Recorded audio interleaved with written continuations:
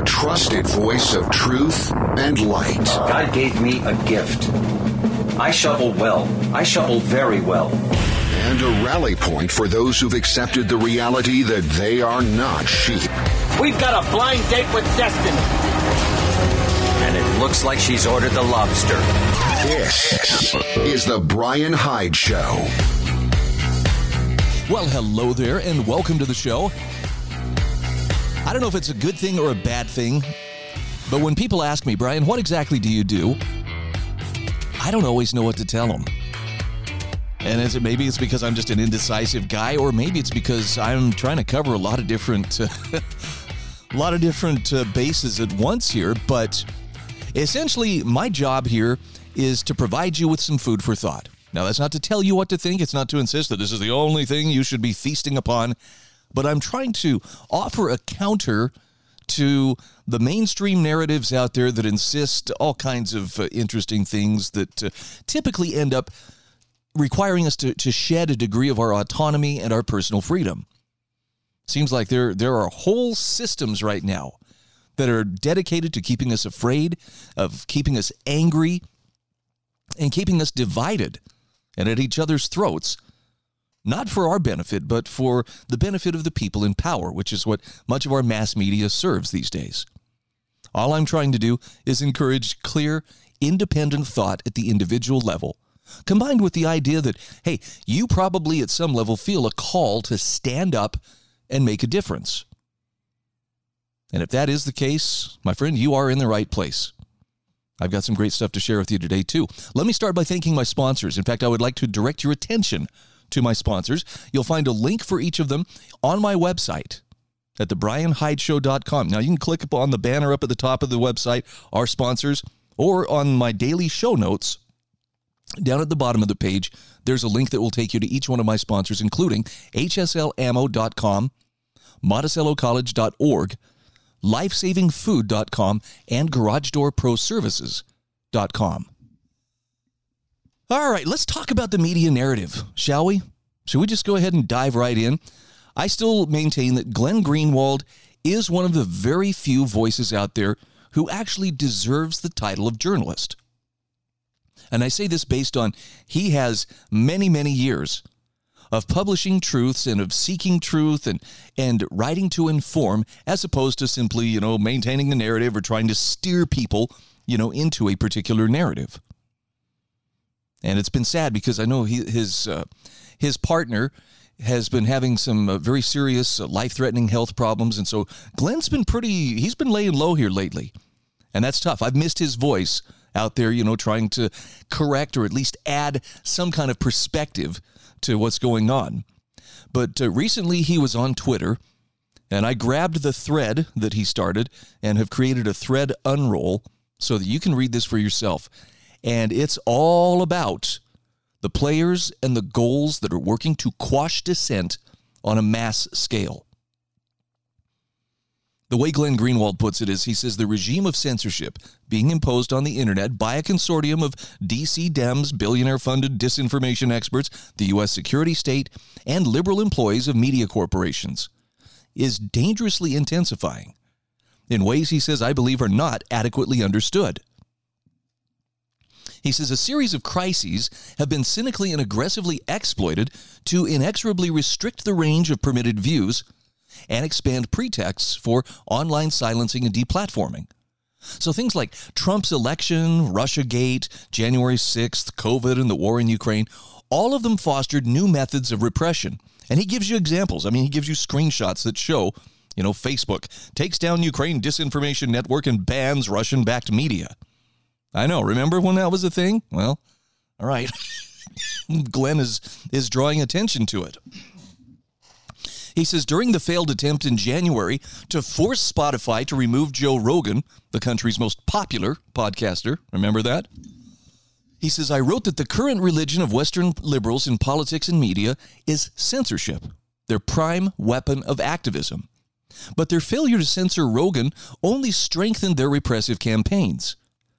Greenwald writes, Dems routinely abuse their majoritarian power in D.C. to explicitly coerce big tech, silencing of their opponents and dissent. This is government censorship disguised as corporate autonomy. But there's now an entire new industry that's aligned with Dems to pressure big tech to censor.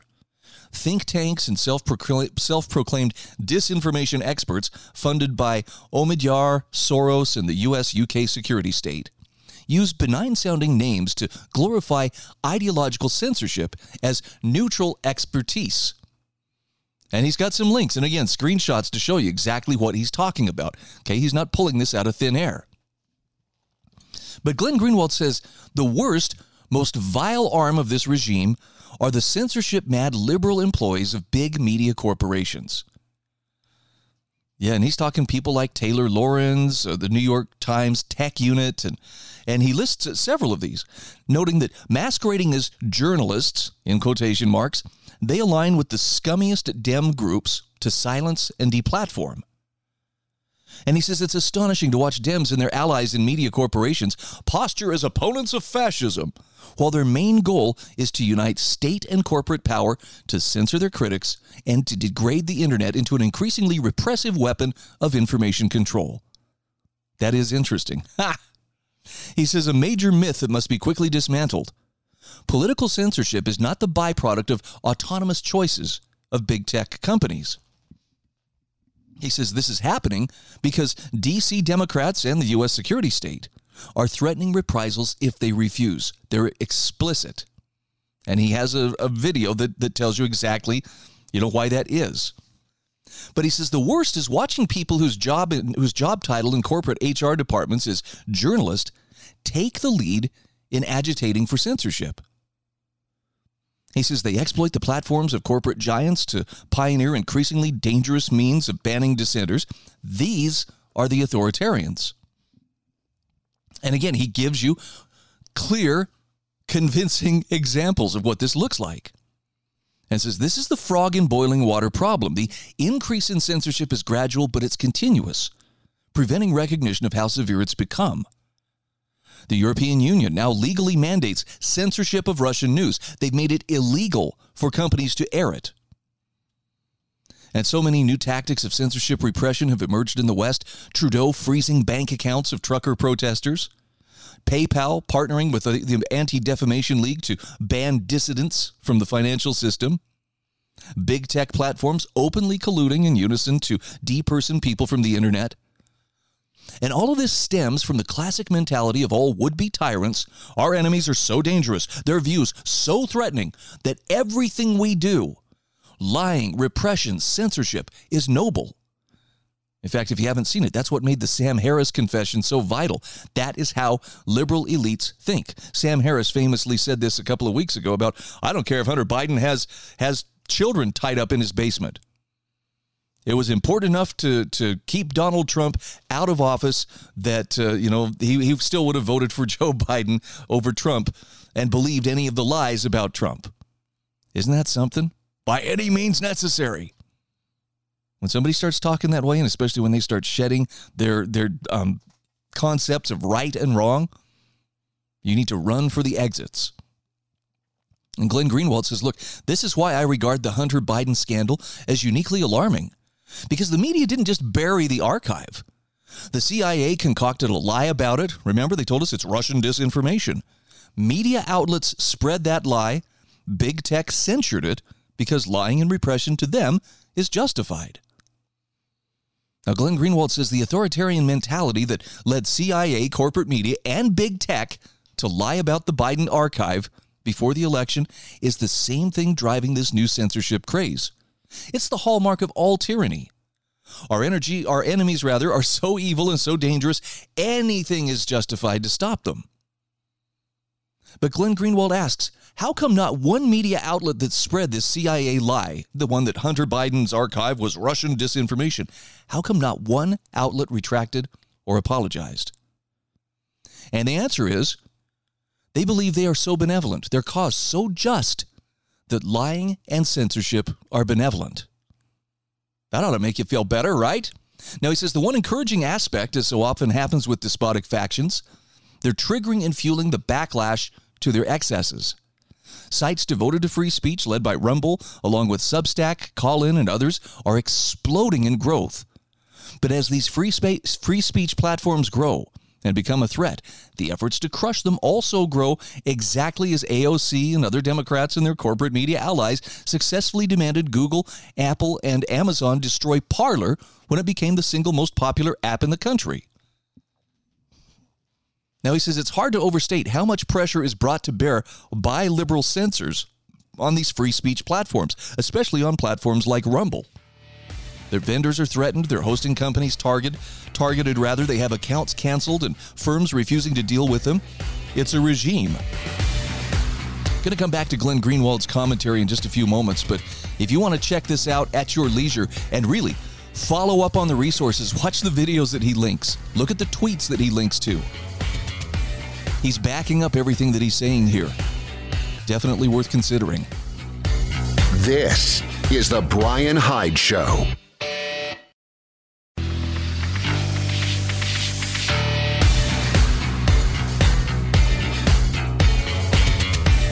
This is the Bryan Hyde Show. Hey, welcome back to the show. You know Garage Door Pros is one of my sponsors. I would encourage you, please talk to them, especially if you live in St. George or Cedar City or Mesquite or Colorado City, that beautiful little southwest corner of Utah. These are the guys you want to talk to for installation, service, and repair of your garage doors, be it residential or commercial. They're there as a local company, there to help you. Much faster lead time than you're going to get anywhere else. Call them at 435-525-2773 or go to their website, garagedoorproservices.com. So I'm sharing this article from Glenn Greenwald about the censorship apparatus that has sprung up around us. And I hope that what you're hearing from Glenn, I hope this rings true. And you don't have to be a news junkie and you don't have to be a political junkie for this stuff to matter. It's a matter of how do you get good information on the world when there are so many systems dedicated to keeping your focus off the truth and only on the narrative of what they allow people to talk about.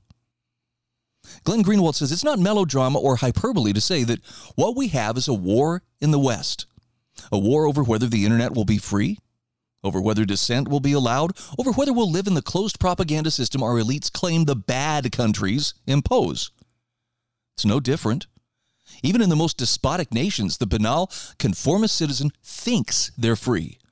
As Rosa Luxemburg said, he who does not move does not feel his chains. Ooh. And of course, Chris Hayes and Don Lemons think this is all absurd. Good liberals threaten nobody and thus flourish. But Glenn Greenwald says the measure of societal freedom is not how servants of power are treated. They're always left alone or rewarded. The key metric is how dissidents are treated. Now they're imprisoned like Julian Assange or exiled like Edward Snowden, and above all, silenced by corporate state power. He says, for more than a month, I've removed myself from the news cycle and the discourse because my only priority right now is my family, my kids, and his husband's health. But he says, distance brings clarity. The censorship mania consuming Western liberals is deeply dangerous and growing. And Glenn Greenwald says, as I've often said, the media outlets screaming most loudly about disinformations are the ones that spread it most frequently, casually, and destructively. It's equally true of those now claiming to fight fascism. Real repression comes from them. So he says, I'm going to remain detached till the health crisis in our family is resolved, but internet freedom and free speech are not ancillary causes. They're central. This was the core cause of the Snowden reporting. Without a free internet and free speech, dissent is an illusion. He says, above all, stay focused on who your real enemies are. They're not your neighbors who've been deprived or deceived, rather, into supporting the wrong party or the wrong ideology. They are victims of the repression, which is all about maintaining a closed system of propaganda that cannot be challenged. And worst of all, the most repugnant and despicable are those calling themselves journalists while doing the opposite of what that term implies. They serve rather than challenge power. Ooh, that's a big one. They deceive rather than inform. They demand censorship rather than free and open inquiry.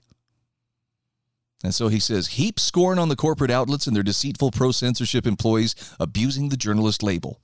Read them with full skepticism or just ignore them. But he says, support the outlets and platforms that want to protect the free inquiry and the right of dissent, not rob you of it.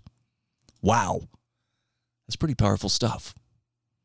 Now, I want to springboard from that into the concept of, okay, so let's assume that you feel a calling to make a difference, to do something more than simply, go along with the flow of things and to do as you're told. All right, let's say that you aim to misbehave. Hopefully any Firefly fans out there will be like, yeah, that's definitely me. Well, there are a few questions that you probably would want to ask yourself. And those are questions that you need to ask if you want to be a difference maker. Now, I want to set the stage here by saying, look, I know it's easy to succumb to the temptation of wasting time and energy trying to fix blame for all the various dilemmas and the conflicts that we see in front of us. This is what politicians and pundits are best at inciting, right? Little fights or little battles that pit people against each other. And blaming other people has become kind of a national pastime of sorts, especially with social media. But none of that complaining leads to effective change. You want to make a difference in the world? You got to be, first of all, humble, okay? So if you want to make a difference, you're going to have to separate yourself from the crowd, not because you're better than everybody, but because you can see that there is a better way. And the people who ultimately have impact for good in the world are the people who found a moral clarity that they value above their own comfort and their own personal advantage. You can see where that would probably weed out a lot of folks right there. And it starts with this personal recognition that there's an intolerable gap between the way things are and the way things could be. And that's not a simple case of, some narcissist, well, this is what I want to impose on everybody else. It's instead a realization that each one of us faces a conscious decision to either stand for what we hold to be true or to remain silent so we don't risk disapproval.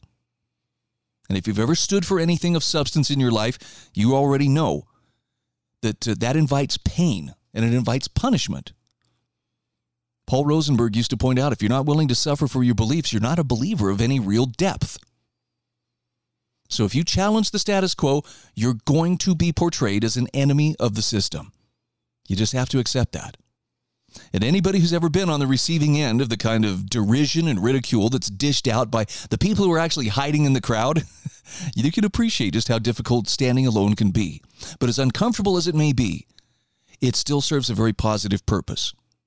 One reason is serious opposition is a very powerful tool that actually tells us when we are having impact. It also helps us realize where our conviction lies, because the first time somebody really takes a good shot at you, especially publicly, that's enough to make most people kind of question, wow, do I really believe this? Is this something that I can continue to cling to, or should I adjust my thinking, because that kind of hurts? So if you're attached to security and acceptance more so than you're attached to your principles, you're not going to have that much impact. If you're trying to avoid flack, you won't have much impact. Now, if you're serious about making a difference, though, here are a few questions that you have to be willing to ask. Questions like, is there anything besides my family for which I would be willing to risk my reputation, my livelihood, my personal freedom, or my life? You have to ask yourself, how bad would things have to get before I would be willing to act without permission? You have to be willing to ask, is it possible to make my stand while remaining socially neutral? Is there anything that I could be doing that's more important, with the possible exception of my family, than what I'm doing at this moment? You got to be willing to ask, is there a line in the sand that marks the point of no return where making a stand for what I believe matters requires that I break with normal society? Kind of saw this with the whole vaccination mandate last year, didn't we? And finally, is there a role that I must play in standing up for truth as I understand it? And if so, what is that role? Now, these aren't the kind of questions that you're likely to hear from people who crave the safety of the herd and are just anxious to reassure our rulers, we love you, we love you. You'll notice those kind of questions, they don't represent the lack of introspection that's the hallmark of the opportunist. A person who asks these kinds of questions has to have a greater love of their principles than they do for themselves and their comfort. And a good test of whether our willingness to stand for principle is self-serving or not can be found in whether or not we're willing to speak out when we're not the one who is being directly harmed. In other words, do you stand for your principles, especially as it pertains to standing up for others? So don't walk away from your principles, I guess is the admonition here. Embrace your unique role, whatever it is, however you're to make a difference in the world, and ask yourself those 6 questions that I just shared with you. What would I be willing to give up in order to be true to my principles? I know, nobody's really looking forward to it. It's like, wow, that kind of sounds like it could get painful. Oh, it definitely can. But we need people who are capable of facing that kind of discomfort. This is the Bryan Hyde Show.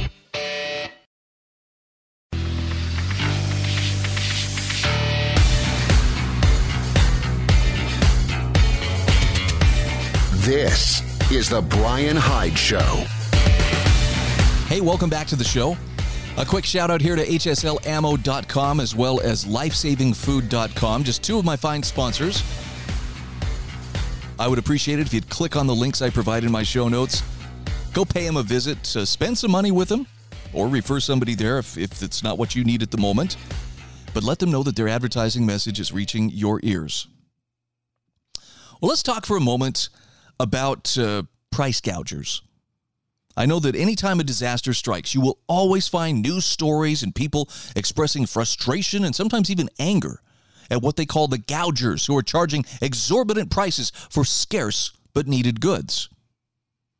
Now, it took me a while to come around to this way of thinking, but I think the price gougers actually are doing everybody a favor. In fact, I've got an article here from Huck Davenport. Gougers deserve a medal. I don't let that knee-jerk stop you from considering what he has to say here. But there's some very important information that's communicated by what people are willing to pay for scarce goods. And it's a little counterintuitive, but I believe this is truth. Huck Davenport says the emotional cries of price gouging during the lockdown seem a distant remnant of the lockdowns, but the legal cases brought then, which are finally making their way through the courts, are a grim reminder of just how ignorant of economics and law our bureaucratic betters are. Makes one wonder, do government jobs attract the ignorant, or do they simply lobotomize good men on arrival? One such case, just reversed and remanded, the People versus Quality King, showcases how absurd New York's gouging law is and how unprincipled its courts. Now, the law reads, during any abnormal disruption of the market for consumer goods vital and necessary for the health, safety, and welfare of consumers, no party shall sell such goods for an amount which represents an unconscionably excessive price. Well, Lord knows the geniuses in Albany couldn't have been more pleased with themselves, but discerning the law's meaning would require work more for oracles than for the citizenry. After all, what constitutes an abnormal disruption? What products are vital and necessary? What price is so excessive as to be unconscionable? Gouging, it would seem, was now to be adjudicated by the same legal standard Justice Potter Stewart famously set forth in his concurrence to Jacob Ellis v. Ohio for hardcore pornography. But I know it when I see it. An otherwise laughable standard if only we weren't governed by it. Since Jacobellis, thankfully, the court has reconsidered such arbitrariness, writing in Grained versus Rockford, quote, vague laws offend several important values. First, because we assume that man is free to steer between lawful and unlawful conduct, we insist that laws give the person of ordinary intelligence a reasonable opportunity to know what is prohibited, so that he may act accordingly. Vague laws may trap the innocent by not providing fair warning. Second, if arbitrary and discriminatory enforcement is to be prevented, laws must provide explicit standards for those who apply them. A vague law impermissibly delegates basic policy matters to policemen, judges, and juries for resolution on an ad hoc and subjective basis, with the attendant dangers of arbitrary and discriminatory application. Now, never has the void for vagueness doctrine been so superbly articulated and never so thoroughly ignored. And he says not only is the unconscionably excessive language in the New York statute unconstitutionally vague, defying the principle of separation of powers, the law itself illegally delegates basic policy matters to the judicial branch. So in Quality King, the court was asked to decide at what point the defendant should have known there was an official disruption in the market triggering the statute. Was the declaration of a national emergency by the president that point? No. A governor declared state emergency? Certainly not. The court ruled it was when the CDC tweeted, "Now is the time for U.S. businesses, hospitals, and communities to begin preparing for the possible spread of COVID-19. Don't know how they could have missed that. Next, the court was asked to decide whether Lysol spray was vital and necessary. Admitting these words are not defined in the statute, the judges appealed to Webster's to reimagine the phrase as of the utmost importance and absolutely needed. Now, despite the media's 2020-induced hysteria, we've known throughout recorded history that respiratory viruses have never been transmitted from surfaces, and even if they were, soap and water effectively clean surfaces. Certainly, Lysol spray was neither of the utmost importance nor absolutely needed, but facts are anathema to a liberal court. What's important is how people feel. Lysol was, at least in the eyes of the consumer, of the utmost importance and absolutely needed to address the terrible danger. Finally, the court needed to decide if defendants' prices were unconscionably excessive. Now here it decided not to consult Webster's, but for the record, unconscionable is defined as shockingly unfair, so bad as to be immoral. And indeed they ruled that a bottle of Lysol priced at $7.37 when it used to be $5.50 shocks the conscience. Biden's inflation? Not so much. So for Quality King to have known what is prohibited so it may act accordingly, it would have needed to constantly monitor Twitter for potentially statute-triggering tweets, poll its customers to see what products they believed were vital and necessary, and then petition the court for an endorsement of its prices. Business as usual in New York. Now, Quality King also asked the court at oral arguments how a law so ambiguous could be constitutional. This is how they put it. On the constitutional point, think of this. On the exact same record, the exact same facts, exact same arguments, statute, and law. One judge says not grossly excessive. If this court says unconscionably excessive, I submit this proves our point. It establishes our position that nobody in Quality King could know the answer in advance, rendering the law unconstitutionally vague. And the court, while seeming to agree, simply dismissed the argument anyway with a stunning abruptness. The court said, well, to be sure, general business law, subsection 396R, does not contain a quantitative metric for ascertaining whether a given price is unconscionably excessive or unconscionably extreme. The absence of such a metric, however, does not affect the statute's constitutionality. Appeal dismissed. Well, that settles that. As preposterously unconstitutional as the actual law is, and as bankrupt as the court's reasoning was, it's all a distraction from the real story, which is, as Milton Friedman quipped, that gougers deserve a medal. It's as if every lawmaker skipped Economics 101. Its bedrock principle states that the intersection of supply and demand curve determines price. In an emergency, demand soars initially, much faster than supply can adjust, so prices rise. And it's those higher prices that signal to and incentivize the market to create more supply. More of the product people desperately need. Importantly, higher prices also encourage consumers to limit their use of the suddenly scarce resource so shelves don't go bare. How many basements are still filled with toilet paper? Okay, good question. Anti-gouging laws, whether ambiguously unconstitutional or not, rather than protecting the public welfare, do exactly the opposite, guaranteeing shortages that will persist far longer than they might otherwise have. And this isn't simply theoretical, we lived it. Gouging laws created so much uncertainty for merchants that instead of marshaling their resources to alleviate the market disruption, they simply fled the marketplace. Amazon, not knowing how to comply with a national patchwork of conflicting and arbitrary laws, sent cryptic warnings on gouging to its merchants, including those whose prices hadn't changed. Instead of risking suspension, hundreds of merchants simply removed listings. Amazon erased the listings of those that didn't. During the height of the pandemic, Amazon withdrew 530,000 offers of critically needed goods rather than risk arbitrary prosecution. Whoops!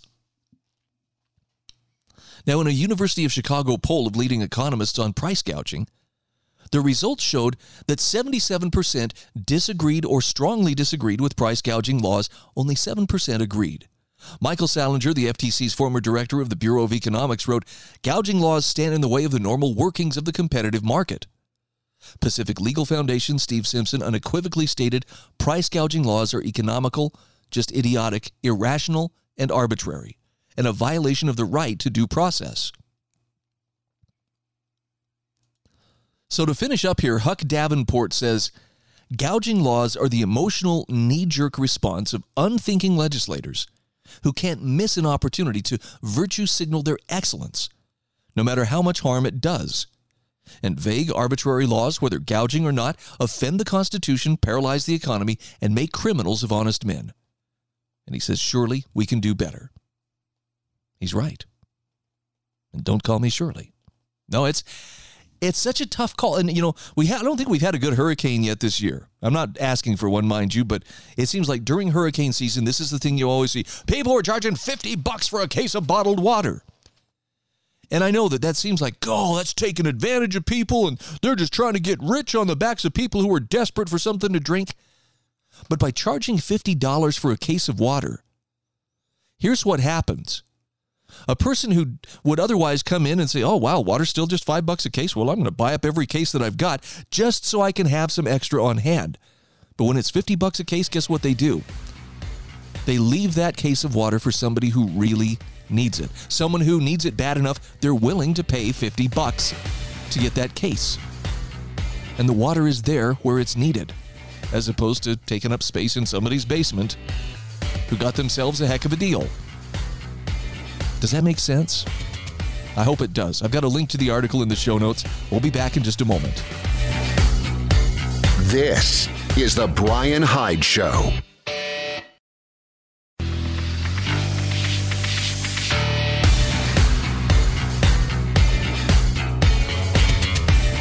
This is the Bryan Hyde Show. Hey, welcome back to the show. I invite you to check out my show notes at thebryanhydeshow.com. The reason I want you to check them out is because, not because there's some masterpiece of journalism or artwork, but there's just a lot of great links, a lot of great stories, a lot of great sources. I like to call them resources for wrong thinkers. And some are just, chock full of great stuff to consider on a daily basis. In fact, I'm going to swerve into a topic here that is, to me, this is one of the scarier things that's going on. But I want to share it with you, and then I'm going to end on a much more positive note. I know it might be a tough pill to swallow, but it sure looks like the world's political leaders are deliberately trying to place their populations in a position of cold and hunger. Like, seriously, they want people freezing and starving. And there's a time where I would have said, there's no way there's that kind of mendacity on the part of the ruling class. But after what I saw during the COVID lockdowns, some of the antics that I've seen just in the last few years, I'm like, I don't think I can say that. I don't think I can categorically reject the idea that, oh yeah, they'd be willing to starve people into submission. I think they would have done it already, but just couldn't figure out good enough justification for how to make it happen. Look at what's happening with Europe, with their energy crisis. See, this is of particular interest to me. I have a daughter and son-in-law and a couple of grandkids who live in Europe, and I'm very concerned for them. They drive an electric car. I know their energy costs are going through the roof. And I've got a great breakdown here from Doug Casey on what's called the controlled demolition of the world's food and energy supplies. Now, this is an interview done with International Man, and one of the things that they're asked about here. The International Man says, Russia is one of the largest suppliers of fertilizer in the world, and tensions with the U.S. and EU are disrupting supplies. In addition, it seems there's a deliberate effort to sabotage the global agricultural industry. For example, in the Netherlands, the government's restricting the use of nitrogen fertilizer under the ridiculous pretext that it's needed to combat so-called climate change. Dutch farmers have protested the measures because they believe they will destroy their livelihoods and cause food shortages. I think I saw yesterday, 11,200 farms will be turned over to the government. Now, yeah, the farmers are going to be compensated, but out of 50,000 some farms, that's a big chunk of farming taken off the table. How could that not cause food shortages? In Canada, Trudeau's government's announcing a similar policy. Other governments will likely follow. So Doug Casey is asked, what's your take on this? Is this a deliberate plan to disrupt food supplies? Here's his answer. Doug Casey says, this meme has been circulating along with 3 related ones for a couple of years. It's as if the world's governments decided to unleash the 4 horsemen of the apocalypse: pestilence, war, famine, and conquest. So the COVID hysteria and subsequent vax mania, that could probably stand in for pestilence. The U.S. proxy war against Russia in the Ukraine has every chance of getting much worse. Vastly higher commodity prices caused by central bank inflation and state dictates will cause famine, in poor countries. And as for the 4th horseman, conquest, well, that could be translated as state power, kings and rulers, of course, but it evidences itself as socialism and authoritarianism today. His point is we're in for tough times. The 4 horsemen are saddling up. But he says, let's look at famine. Few people realize that before the Industrial Revolution, which only started in the 19th century, the world was perennially on the edge of mass starvation. Privation and hunger were normal. Hobbes was right when he said life was solitary, poor, nasty, brutish, and short. The Industrial Revolution, powered by coal and then oil, changed the nature of life itself. Food has become abundant and is now by far at the cheapest levels in history. But that may be changing. Basic commodities like wheat, soybeans, and corn have doubled in the last couple of years. Incomes haven't. And he says, I doubt this is just a cyclical, self-adjusting fluctuation. It's much more serious. So what's going on? What's the deeper cause behind it? Well, in Doug Casey's estimation, that great COVID hysteria was the catalyst that put the World Economic Forum's Great Reset in motion. Even though the flu itself turned out to be a big nothing, it brought on a collapse in economic activity. The Democratic Socialist Republic of Sri Lanka, a place few think about, seemed to lead the way. Its rulers decided to make it the most ESG-compliant country in the world at the time that tourism collapsed because of the pandemic hysteria. So here's what that looked like. The government banned imported fertilizers in 2021, and the production of tea and rice collapsed 50%. Now, Sri Lanka made the news because of the depths of its self-caused disaster. And he says, I wonder, since Sri Lanka is an island with a very authoritarian government, whether this was an experiment to see what happens if you cut off all fertilizers and create an agricultural crisis in a country. Does it sound crazy? Well, Doug says, I think it's a real question. It's crazy, but that's exactly what happened. He says it's possible the world's elite have decided among themselves that the world has too many people and that too many of them are what the World Economic Forum's court intellectual Yuval Noah Harari has called useless mouths. So with few exceptions, all the world's leaders are members of the World Economic Forum. They all have common interests, share the same elitist collectivist philosophy, promote each other, and have a common party line. The elite are to blame for the problems that we have now. That is the release of the 4 horsemen. And Doug Casey says this isn't just conspiracy theory. This is a recognition of the fact that birds of a feather flock together. And once members of the elite become internationally influential or control a government, they become a class. Now he says, I hate to sound Marxist, talking about class interest, but it's true. The people who run most governments are much more loyal to their class, the international elite, than they are to their constituents or their countrymen. They think alike, they went to the same schools, they go to the same clubs, read the same books, go to the same conferences, have the same worldview, and become friends with each other. They're influenced by the same influencers. So he says what's going on right now, it's not an accident. Now, he has some other thoughts that he offers in this commentary. I'll let you sort this one out for yourself. But definitely, as you see these nations and the European Union, for instance, destroying their food and energy security, hopefully you have some questions going through your mind as well. Why are they doing this? Or, on top of that, what can I do to better my position? I'll tell you this, commodities are looking better all the time. If you're in a position to better your standing, this is the time to do it. Because it looks like we have increasing economic, financial, political, and social challenges on the way. Just don't let it be said that nobody tried to warn us. All right, a final note here.